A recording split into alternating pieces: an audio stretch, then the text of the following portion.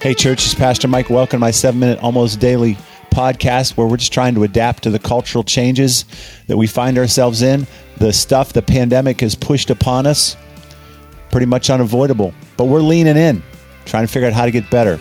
We call it Rechurch.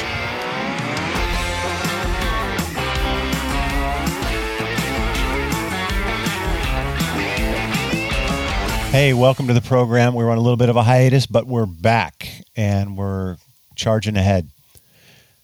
Wow, I was pretty disappointed last week when Franklin County went to purple because according to our internal guides, we decided to not gather in person. We were all prepared to continue to gather at red level with heightened precautions.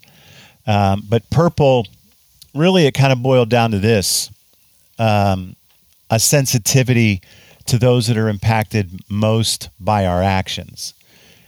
If you were to come to one of our in-person gatherings, you would see that it's pretty low level. You wouldn't call it a crowd by any stretch of the imagination. You're talking about maybe a dozen families coming in intervals, being slowly let into the auditorium, go direct to their seats, and are dismissed directly out the back door.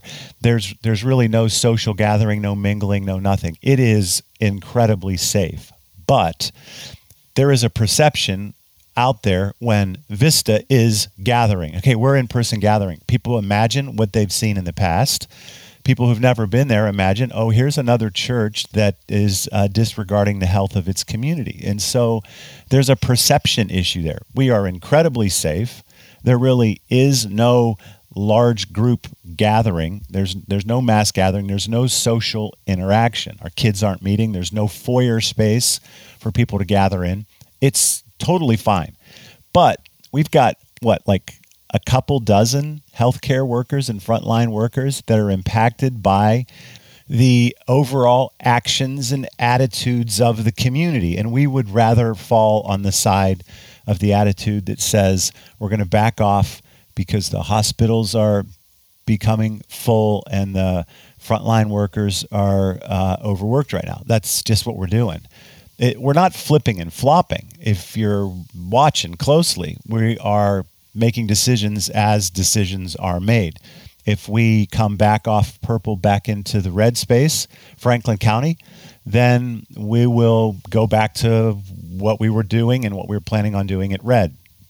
I don't know where you fall on the spectrum of those who believe the government is overreaching and whatever's on the other end of that spectrum. There's validity to those questions, right? There's reason for us to be conscious and intentional about evaluating what's happening around us and where the government is and where the government should be. Those are good conversations. Don't forget this. Our own governor has signed into law really the inability for local officials to mandate or override the freedoms of religion. The church is not under any compulsion of the government to not meet.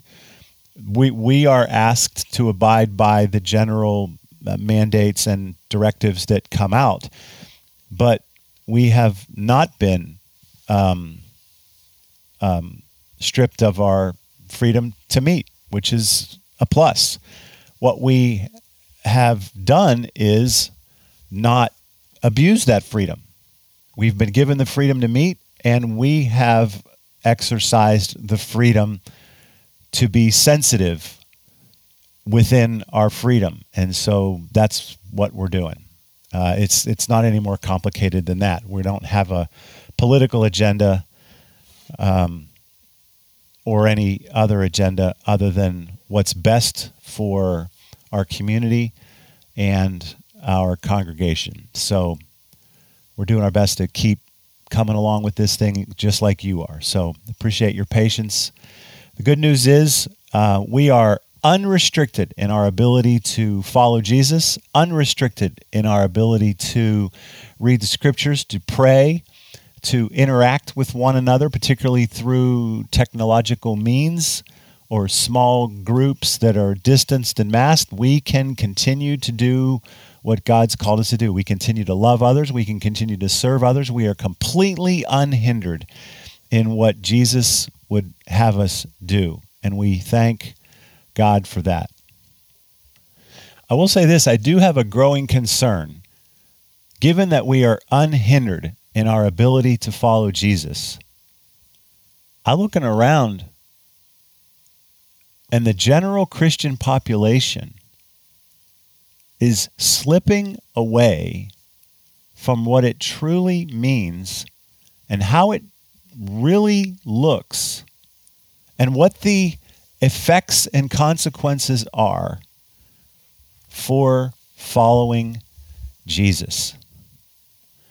Tomorrow I'm going to talk about that a little bit. I'm going to give you a handful of ways to determine, for lack of a better way to put it, whether or not your Christianity is on track, whether or not you're living a Christian life, or whether you've got motivations other than following Jesus that are infiltrating your heart and mind.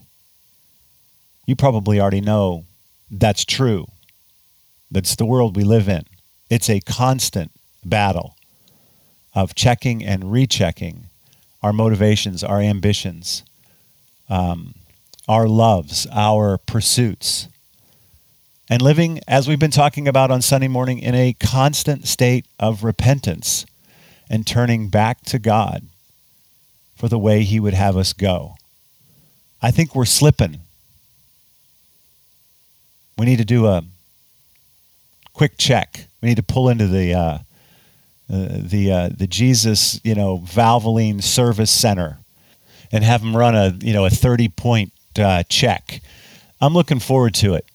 Let's talk about this and get ourselves back into the re-church mode.